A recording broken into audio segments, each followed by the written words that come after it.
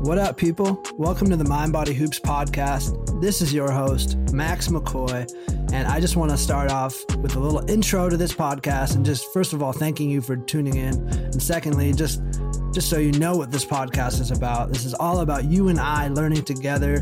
Like, this is me following my curiosity and hoping that you can take some value out of it.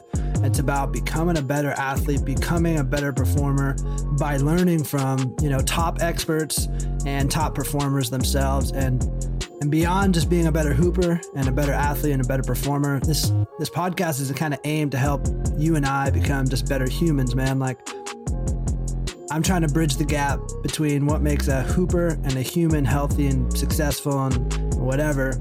And this podcast and my brand with Mind Body Hoops is all about, a holistic approach to athletics. And a holistic, is just a well-rounded approach to everything we do. So if we're happy humans, if we're intelligent humans, if we're well-informed humans, we're going to perform better. We're going to be better hoopers. And that's what this podcast is about, man. So thank you for tuning in. I hope you have an open mind. I hope you are excited about this podcast and are excited to do the small things that will make you great, whether that's becoming happier, whether that's feeding your body what it needs, whatever it is. Like, we're doing this together. Let's knock this shit out, and I hope you enjoy. Welcome to the Mind Body Hoops podcast. There's basically only three ways that an athlete can improve, and one of them is physically. So increasing your strength, flexibility, speed. There's the skill side of, being a better athlete, which is, for basketball, getting a better handle, becoming a better shooter, whatever that is. And then the mindset is the third. And for me, mindset is such a big, important factor. If you take your three categories of mind, body, and skill and average those out, you'll see kind of the average of what you are as a player. And so if you're neglecting the mindset side of your game, you're leaving a whole chunk out of your average of what you can be as a player. So this podcast, this episode, today, I'm joined by Devin Markle. She's the head of mindset development over at Mamba Sports Academy. Mamba Sports Academy is an awesome facility in my local area, just outside of LA. And I got to connect with Devin at the facility. It's an amazing facility where they treat athletes with this similar Mind Body Hoops approach that I have, this whole holistic, treating the whole athlete in terms of mind, body, and hoops. And they do it for all types of sports, but of course, we talked basketball. Devin is a consultant over at Mamba Sports Academy. She also has her own practice as a clinical psychologist. She does sports psychology, but then she also helps teenagers and people with clinical side of things. So things like depression, anxiety, the whole works. So she's a cool mix of helping, young athletes and then even some professional athletes with things that occur off the court and then things that occur off the court. She's a cool blend of sports psychology and clinical work. So me and her connect on the fact that when we treat things like, pre-game nerves or, in-game anxiety or overthinking, things like that, those are things that we suffer and need to deal with and get better at to perform better on the court. But when we deal with like lack of confidence or a lot of nerves, that's usually something we deal with off the court too.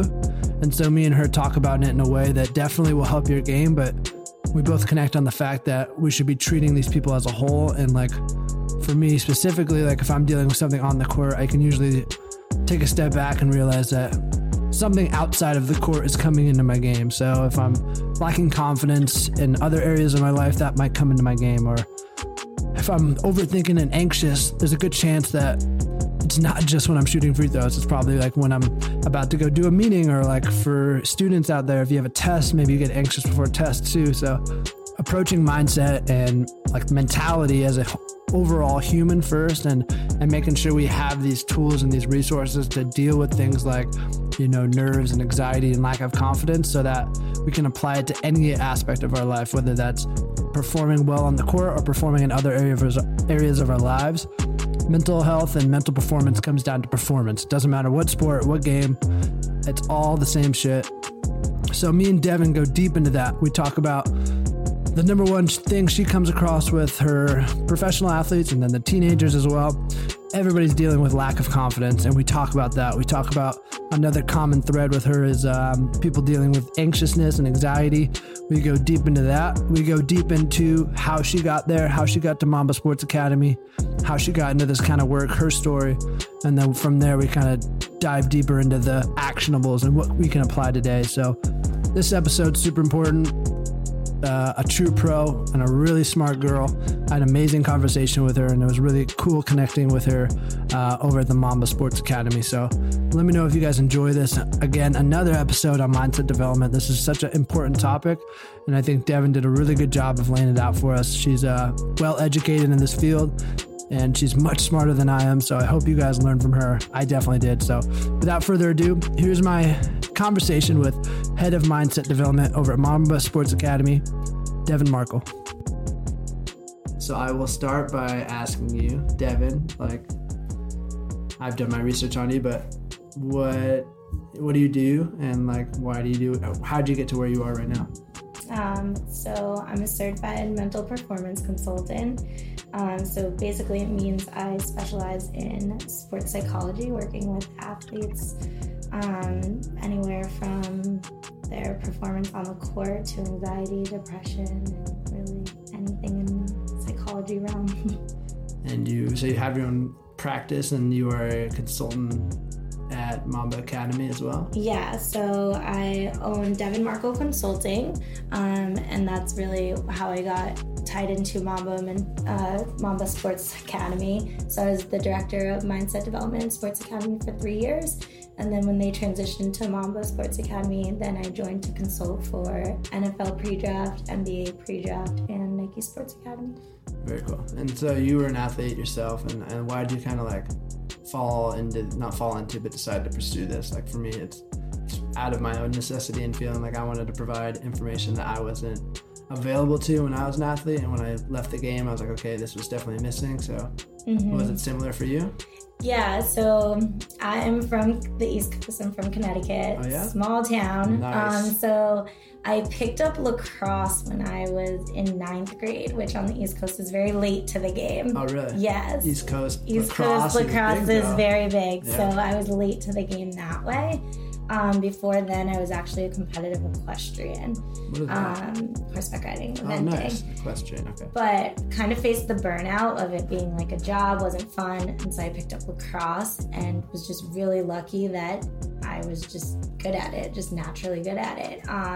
And so small town, pretty much like it was easy. All-star, 4-year varsity starter, like it just was easy. Came natural to you. Came natural. And then people started to say like, okay, like are you gonna play in college? And basketball is actually my first like favorite sport, but I'm 5 feet tall, so that career was gonna end at some point. And so I was like, okay. And then I started to get some looks from some D3, some D2 schools.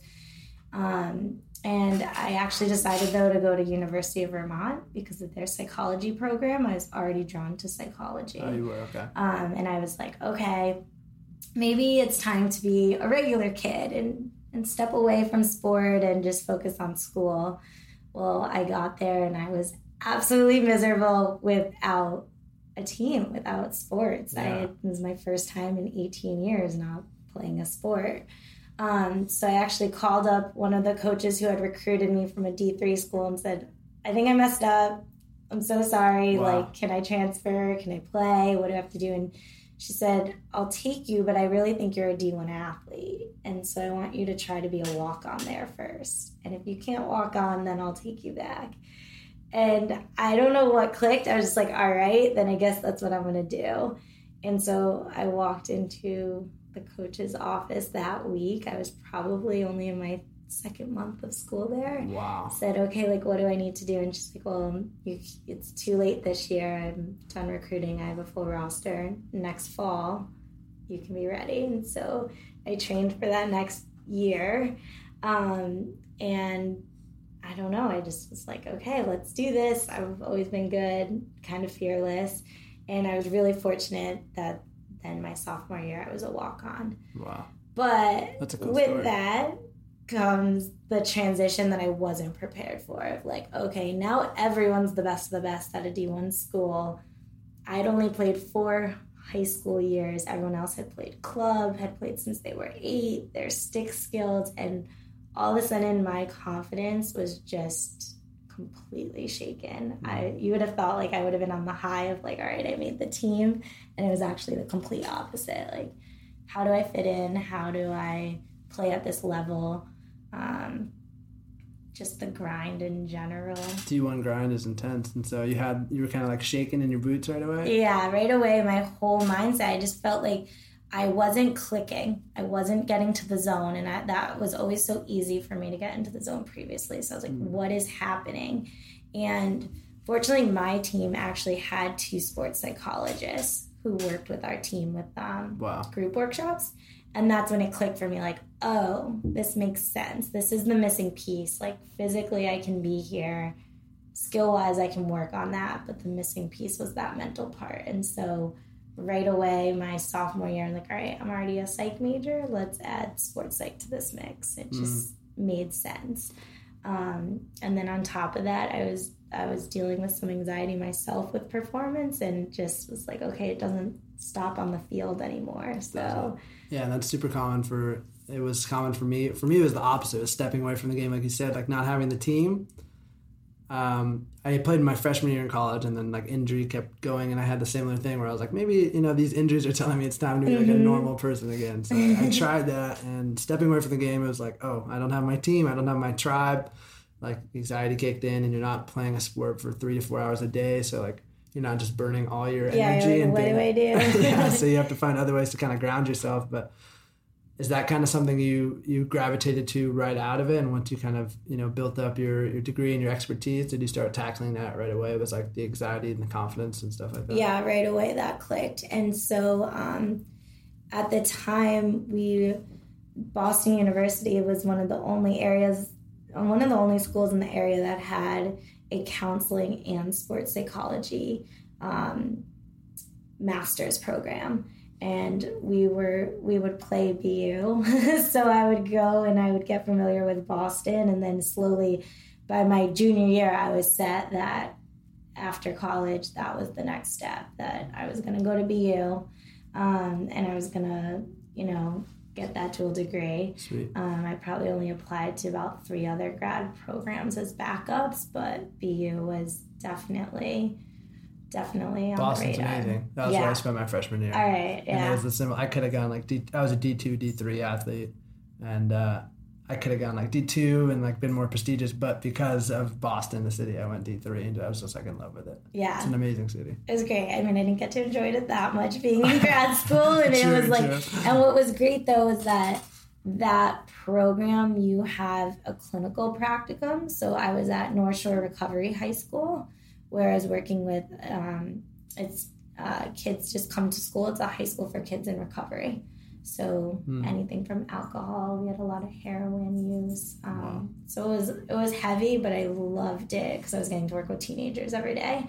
And then on the flip side, you had your sport practicum. So one of the local colleges, you would basically be their sports psych for any team that the school wanted to use you for. So wow. So it was great because I was still with like teams. So I was still at 6 a.m. practices or 7 p.m., but it was a lot. So I didn't get to always enjoy Boston as much as... But you got it. Yeah, I was there though.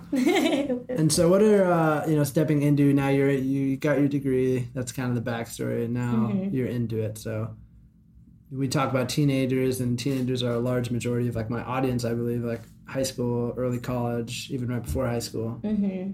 And a lot of them are dealing with similar things like this. So what are some of the most like, whether it's your clinical or your sports psychology side of things, what is the most common threads you see in terms of like what people need help with? Yeah, so one of the reasons why I started to specialize with that age is because I felt like the demands of sport or just life in general now with school, getting into college, the demands are so high that we're not teaching that there's skills to cope with it. Everyone thinks there's like this like confidence that you're born with or not, or, we have to do everything perfect. And so I started to say like, okay, like if I'm seeing this on a daily basis, it's really confidence is probably the biggest one. And when you think about even sport culture, we always say like, well, just go out there, just focus, just be confident, just walk the walk. Yeah. And then everyone's like, okay, that's great, but how? Yeah, and that's the number one question I get is confidence. And so that's what I get a lot. And it's a skill. That's what I tell everyone. We need to build that skill. We need to do some anxiety reduction. I get that a lot, but a lot of the anxiety comes from the expectation that we're supposed to know how to do this.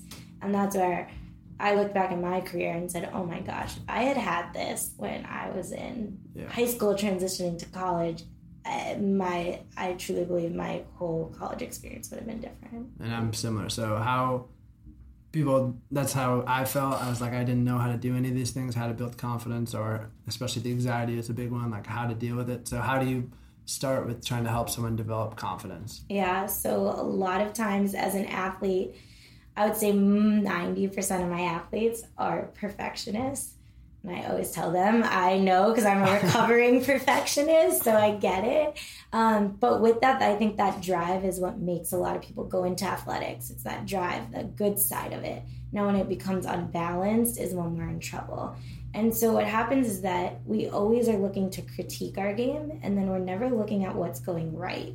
So I want them to keep that drive, but we start to really look at things like I'll have my athletes do a personal scouting report on themselves. So, all right, I want you to go ahead and list, like, if I was about to play you, what are the things that I would need to know? What are your strengths? I don't want you always just to go straight to what do you need to work on. And I think that's a big one. And I like that.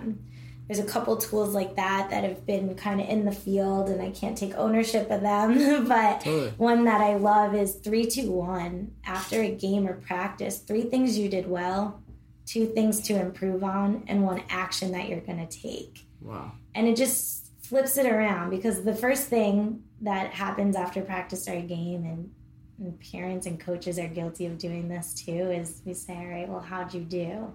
And the first thing is we go straight to outcome or stats, or we're not always saying like, all right, how did I measure my effort, or how did I measure my leadership today? So flipping it to 3 things you did well immediately just changes that balance. And I like that you said it doesn't have to be outcome necessarily. Like it could be like maybe you didn't have a good stats game, but if you have to list 3 things that you did well, I can imagine that points you to think about things that like are out of the box, like quote unquote out of the box. Yeah, I had one athlete the other day who was like, you know what, I showed up like on time and I was struggling from school and stress, and you know what, I got there and I did it. And I was like, I will take that. That is great. You fought through it. You're being gritty. Like, That's great. And then we really focus on that one action, because what happens with confidence too is then we start to dwell on what we didn't do well, and we just keep thinking about that, and we go down that spiral. And so this way we're saying, okay, I'm letting myself think about what I want to improve on, but then I'm taking action and ownership tomorrow. I'm not just going to keep thinking, I'm going to act. And that's part of getting out of our head and into action. I like that. And so I'm gonna put this into action. So say I just had a game. I say I was really vocal. My 3 things I did good. I was vocal, I rebounded well, and I made my open shot. 2 things I need to work on were blah blah blah blah blah blah. What is a common like action? And then the last one is 1 thing of action. So like, what is the action? Is it directed at improving one of the things I did bad? So maybe I didn't dribble the wall well and I turned it over. Is that one action like something I need to work on that was towards the negative? Is it any piece of action? I go both ways. So whatever works that week. So if we're really like, okay, you know, I'm really feeling bad about my ball handling. All right, my action is going to be tomorrow for 15 minutes after practice. I'm going to stay and work on skills that way. I like that. That's fine. Or if we're like, hey, you know what, my shooting is going really well right now, then I'm also going to stay and just take extra reps and keep that momentum. So it can work either way. I kind of customize it to what the athlete's going through. Cool. Yeah, and then so you're saying like over time by doing this, like shifting our focus into the positive, recognizing the negative and maybe taking action right away, that slowly builds that confidence. That builds it. And the other big one is just the way we talk to ourselves. There's some research out there that shows like athletes on average say about 250 words to themselves per minute. Wow. That could be small things like, you know, someone's driving to my left, slide right, like, or it could be something like, I'm playing horrible today. it's a whole spectrum of comments that we're taking in. And so I tell all my athletes, I don't take a rainbows and butterflies approach. I'm not going to be here to be like, okay, today's the day I'm going to go from feeling like I'm, not playing well to I'm the best player in the league. We're not here to fluff it that way. Yeah. I want you to really be realistic, though. And so that also comes from building confidence. So, okay, if you're saying should have, could have, would have, you're in the past. You're in the last play. If you're saying I have to, need to, must, we just instantly put so much pressure on the next play. We're not in the moment. So I really have athletes work on that self-talk. So even shifting it to I will, that's very much more empowering than, I need to, or I have to, or I can't.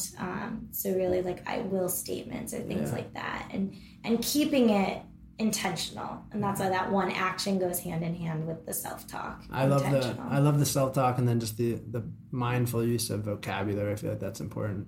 Yeah. And does that kind of, so you talk about confidence, and I like that because it's also, you're making it a point that it's not like rainbows and butterflies. Like confidence is a tricky thing because you don't want to, you can't fake it. Like if you're a horrible basketball player, you shouldn't have like the most confidence in the room, but then you don't want to also be like, if you're mid-tier, you don't want to be so anxious that you're getting in your own way. So it's definitely that balance. Yeah, it's about being realistic in that sense. But it's interesting how I even have right now, I have a guy going to the NFL hopefully in the next couple of weeks, and he kept saying, I think, when I asked him about his strengths. So even there, you're just showing hesitation. So if I feel it, then you have to be feeling it in your own head by saying, I think my speed is a strength. So taking that out, I thinks, or anything like that. And being mindful of the vocab. Indeed.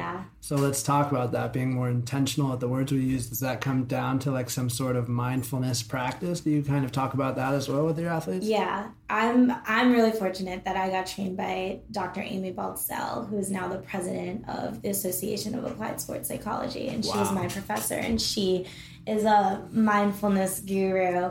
But for me as an athlete, that was always hard and actually like scary. Mindfulness was scary to me because that was time where, if I'm being mindful, then all my anxious thoughts are going to come in. And so I see that a lot with my athletes is like, they almost resist mindfulness because they think it's just like sitting in peace, and sometimes that's too anxiety provoking. So we do a lot of mindfulness, but more just like active mindfulness in the sense of I'll start to give them assignments of just keeping a self-talk log, or some of them will even just text it to me when they're thinking certain thoughts before, during, and after, and then we'll practice being mindful after. And what's a self-talk log like?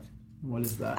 Like where they're actually writing down right before practice, what are you thinking and saying to yourself? And then we can see if there's trends. But I think there's also like this misconception about mindfulness that you have to like go sit in a room for 30 minutes and Zen be zen and just do yoga for it and like not think of anything. And so that's where, as athletes, I think some of the new mindfulness tricks are really important. One trick I give some of the athletes, most of mine don't drive yet, so there's a driving one though, where it's like, okay, how many times do you drive from school to your house every day? Do you know how many stoplights there are? No, because you're just kind of driving mindlessly. Or in the bathroom, in the morning, you usually get up and go to the bathroom. Do you know how many steps it takes from your bed to your bathroom door? So there's just tricks about being more present that way that I find like a lot of my athletes like those types of activities a little bit more. I like that. Yeah. And in my shift into mindfulness, I've meditated for a long time, but I've found that as I've gotten older, there is definitely other ways to go about it. Yeah. Because sitting there for 10 minutes and trying to focus on your breath for a lot of people, it's just not going to work, or they'll just sit there and nothing will happen. So I like that you talk about logging. I've talked about journaling before, and I've tried to help athletes with the benefits of like writing out, like just stream of consciousness writing. Because it's a cool way to like, if you're not aware of the vocab you're using, you can usually see it when you write it out. So do you guys kind of push a lot of things that put pen to paper? So I really try to match it with like the learning style of an athlete though. So that's why some of them will do that. I even had one athlete though who just recorded it on his phone. So it just came more natural for him to be a little bit more auditory and hear it back and verbal.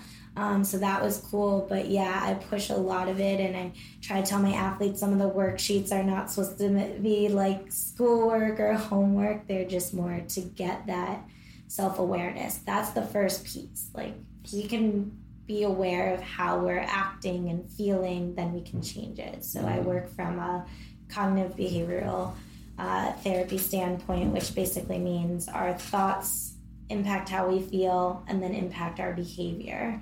And as athletes, our thoughts impact how we feel and then impact how we perform. So that's kind of how I really start with that thought. So you start with the awareness. I like that a lot. And then you also said, I'm going to backtrack a little. You said the big two are confidence, and we kind of talked about that, and anxiety. Mm-hmm. Does anxiety and anxiousness from also from a severe standpoint, like I'm anxious before everything, before I talk to people, or even if it's just like I get anxious before a game, where are the approaches, like what's the common approaches you have to that? Are they similar to that of confidence and self-awareness, or does it kind of... I know this is they're tough because this is it's overarching themes. Yeah. I know case by case, like you treat all your athletes differently, I'm sure, but I'm thinking of like common themes or like some of the very common practices. I would say most of the anxiety is because whether it's an athlete, whether it's a student, or if it's socially, everyone's thinking about the outcome. So they're thinking about, if it's social anxiety, okay, if I say this, then the outcome, they're actually thinking about like how that person's going to react or what that person's going to think of them. Same thing with the athlete. Their anxiety comes from, if I don't play well today, then X, Y, and Z could happen. Or if I don't get a 90 on this test, then I won't get into college, or I won't. We go like so far into the future of this outcome focus. And I think that's where sometimes in clinical work, it's a little bit easier than sport, in the sense that sport, the reality is there is an outcome. There's going to be a winner or loser. There's going to be stats. Mm-hmm. So kind of getting athletes to shift away from thinking about that outcome and more to the present. That's where it goes back to some of the mindfulness. So for example, I tell a lot of people with anxiety, we kind of have like a worry brain and then a reality, and we have to combat that. So the reality is, okay, maybe I didn't score 10 points, but I scored 8. Yeah. Finding the reality of that. And so taking people away from that outcome-oriented kind of just mitigate that anxiety a little bit. Oh, yeah. That's probably the most, because basically, like I said, anxiety is when we're mentally time traveling. So what I mean by that is we are in the future of the what ifs, like have to's, need to's. I'm a victim to that. Like, that's why I'm asking you a little more, because like you're speaking to me. Like if I'm anxious, it comes in the form of like I can't sleep at night because I'm thinking of like 9,000 outcomes that could happen from this one thing that I know when it's over, I'll be like, that wasn't nothing to be anxious about, but nonetheless, and I work on my mindfulness and my self-awareness and things like that, and I'm aware of it, but sometimes it is, it's just you can't help but think of all the outcomes and how you want to succeed so bad. Mm-hmm. And it just comes down to what you're saying, it's staying in the present. Yeah, it's really, and it's hard. Do you still cope with that yourself? Like if you have a big meeting, say you're working with like some huge athlete, or I don't know, or you have like a high pressure client that you're worried about a certain outcome, do you still kind of deal with those kind of things, or has your level of knowledge and mindfulness kind of mitigated that? I think it's definitely improved. I think part of it though is like people ask me then what's the biggest tool you teach then to be present, and that's simple. That's just breathing, belly breathing. It's everyone thinks I'm gonna have like this big great like secret, and I wish there was, but really you cannot be more in the moment and mindful than when you're focused on your breathing. So that's a really big one. I teach all my athletes belly breathing, and we incorporate that. But I think the other part though is that we talk about like this outcome or this zone that you're supposed to be in. So there's like pressure to always be there. And so I really have athletes step back, and that goes back to that self-awareness of like, okay, like what do I have to do to get there? So we shift again to the process. What am I doing today to give myself the best possible chance? And that sometimes eliminates the what ifs, because if we have a game plan, we feel confident about it, and then we feel like, okay, I'm controlling what I can control. The other what if factors now are not. That's important. And control the uncontrollables. So if the things go wrong, you know you at least did your best, basically, in that sense. Yeah, and that's a big one. Talk to me one more sec about the belly breathing, because I haven't heard it put that way, to be honest, the belly breathing. So it's diaphragmatic breathing. Okay. I was really mad as an athlete, and most people in my grad class were, because we'd always just taken deep breaths and held it in our chest. And really what physiologically that's telling your body to do is get jacked up, mimic a panic attack, basically. So whenever we're doing shallow chest breathing, that's not going to help calm down. So really focusing on deep breaths, expanding your belly with air on the exhale, getting all that air out through your mouth. That's a really big skill. So I encourage yoga. I encourage just working on breathing techniques. And doing it before we perform, I assume. So. Yeah, so a lot of my athletes make pregame routines, and those routines don't start like 15 minutes before during warm-ups. We start the day before, and we progress that energy as we go. And so part of it will be breathing techniques the night before, maybe at bedtime, to relax and release some of those tension thoughts, all the way up to maybe right before the whistle blows, taking 3 deep breaths. No one needs to know you're doing it, and you're just getting all the oxygen into your bloodstream, into your muscles, and calming down. Yeah, no one needs to know you're doing it. I think I would have benefited from that. I used to cramp a lot as an athlete, like really severe muscle cramps. And I'd be hydrated, and I would have my bananas, and I'd be taking magnesium. But I think a big part of it was, like, I grew up as almost like a mouth breather too. And I feel like it might have been that I wasn't giving my muscles enough oxygen. Yeah. And I always viewed deep breathing as something like no one needs to know you're doing it. I always viewed it as like, you need to be like super intense and dramatic when you're breathing. No, it can be really discreet, and that's why I tell all my athletes, because especially as an athlete, the minute we start to have stressful thoughts, there is a mind-body connection. So your muscle tension is going to start to increase. And most sports, we cannot play very well when we're tense. So, for example, I work with a lot of baseball players. It's like, okay, the minute you start to feel that type of tension in your shoulders and your grip, your swing is going to be off.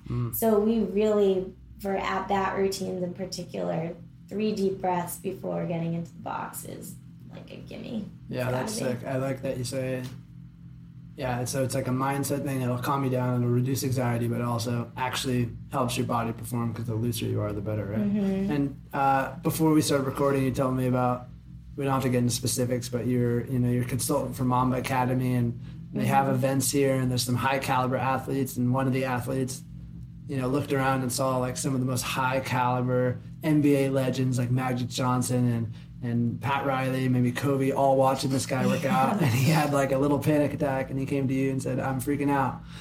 So maybe walk me through that little story and how you kind of calmed him down, because I think it's a cool anecdote to show like how even some of the best athletes, training for NBA level coaches get some of these things, and it's like across the board people are dealing with this. Well, that's what's funny, because I do get asked that a lot. Like, what's the difference between working with like your 6-year-old golfer and then your NBA athletes? And honestly, there is no difference. We all deal with the same thing. So it's just how I teach the skills. Like, the skills are all the same. And with that athlete, it was pro day here at Mamba Sports Academy, and I couldn't lie to him. The NBA was literally staring him in the eye. And he grabbed me, but I was really glad that he did, because what we did is, speaking of breathing, we just stepped away. And we went to a back bleacher. We did some breathing exercises. I usually have the app Calm, which is a bunch of mindfulness. And I just kind of like let him sit there for 2 minutes going through a mindfulness meditation. Nice. And then walked him through some breathing exercises. And I think that just shows that the anxiety, the pressure just keeps going. Doesn't stop when you kind of reach a peak, and It doesn't go away just because you've made it. Now he's in his rookie year and doing great, but those are all skills that he even says he continues to use now. Yeah, it's a continual practice. Yeah. Is there any quick breathing technique you could give me and the audience right now that we could like try to apply today? Like something simple, like I don't know, like besides meditation and just focusing on your breath, is there something you do with like counting, or I'm trying to think like. Yeah, usually, so there's like a really simple app I use called BioBreathing. And I usually just use that, and basically you can set the count to what you want. So we'll do like an inhale and I'll count to 5, and an exhale, count to 5. Cool. You can also change it though, so if your inhale is like comfortable on a 5 count and your exhale on a 3, then you can manipulate it that way, and you watch the screen and it just gives you a way to kind of track your breathing if no one else is around. You kind of watch the monitor go up and down. Oh, that's cool. And again, it's just a really good... It's a good way to just be mindful of the breath. Yeah, and just present. Then you're just focused on the here and now. And so you work with athletes, you work with teenagers that aren't in the game, but we both have connected on the fact that like applying these mindset and mental health practices can help us perform, but it'll help us be like better people and happier people. Like, how has it been really rewarding doing the work you've been doing, and like what do you get out of what you do? Because for me, it's easy to see that like what you're doing is super beneficial and you're making like such powerful impacts on people's lives. But like, how is it on your end? Like, how is the work you do? Yeah, I can't say I'd want any other job, as corny as that sounds. Like, I really do love it. It's really fun. But my favorites are like the kids I've worked with since they were like 12 or 13 and now are at colleges that they wanted to go to, playing or not, are just happy there. And those are always fun stories to kind of get back, or watching, the guys make it to the league and have a successful career. But I think, it's really rewarding, but having it be more about, a balanced lifestyle versus just, again, that outcome. And so it's also been a cool transition to, I've actually been working with a lot of executives lately and coaching them. So it's that ex-athletes, a lot of them are ex-athletes and love that mentality, but now know it needs to fit into the personal life and the business realm, and that's been a really cool area of consulting. Totally. And that's kind of what my platform is kind of geared towards. It's definitely for athletes, but it's those entrepreneur type people too, or it's like human optimization basically. It's like having the most happy and healthy and balanced human experience. And I say sports psychology, but when it comes down to it, it's performance psychology. So life, school, sport, business, it's really just about what can we do to give ourselves, the best chance and the best edge that we can. And I think this is definitely taking big strides. Do you think this is going to be, like, where do you think this is right now in terms of like widely accepted type of ideology, and where do you see it going in the next 5 years? I think that's been what's been really cool about the field. Is I remember when I first told even my parents, who are super supportive, I'm going to go into sports psychology. They were like, what is that, and how are you going to pay your bills, right? And so I think it's really great that there's a lot out there right now. It's only growing. I think it's also great that we have a lot of pro athletes kind of paving the way for it to be okay to talk about mental health, to be okay to talk about just performance anxiety, that we're not robots, we're not perfect. And so that's been a huge game changer. The fact that words like mindfulness or grit and all of that is just kind of coming out as more common and less stigma. And I think it's definitely improving as I keep working, especially with these NBA and NFL pre-draft classes. I would say 60% of my guys have worked with a sports psych or psychologist before. Really? So it's really great to see that it's getting normal at the college level to have these resources. And that's what I tell all the guys and girls, that it's a resource. It's coaching, just like you would go and lift before a season, you've got to do it mentally as well. So I think there's definitely a big field growing. I want to close it out. What would you, what kind of advice would you give yourself looking back on those anxious college days and knowing what you know now and with all the people you've helped? What kind of advice would you give to yourself? Probably slow down. Just enjoy where you are, but take advantage of those resources. I tell all my athletes, probably one of my biggest regrets was not taking advantage of using my sports psychs more. I used them as a team, but I could have used them more, individually, and seeing it as something that it's not because if something's wrong, just because I want to be better. And so I think kind of that type of pride a little bit, or that athlete ego.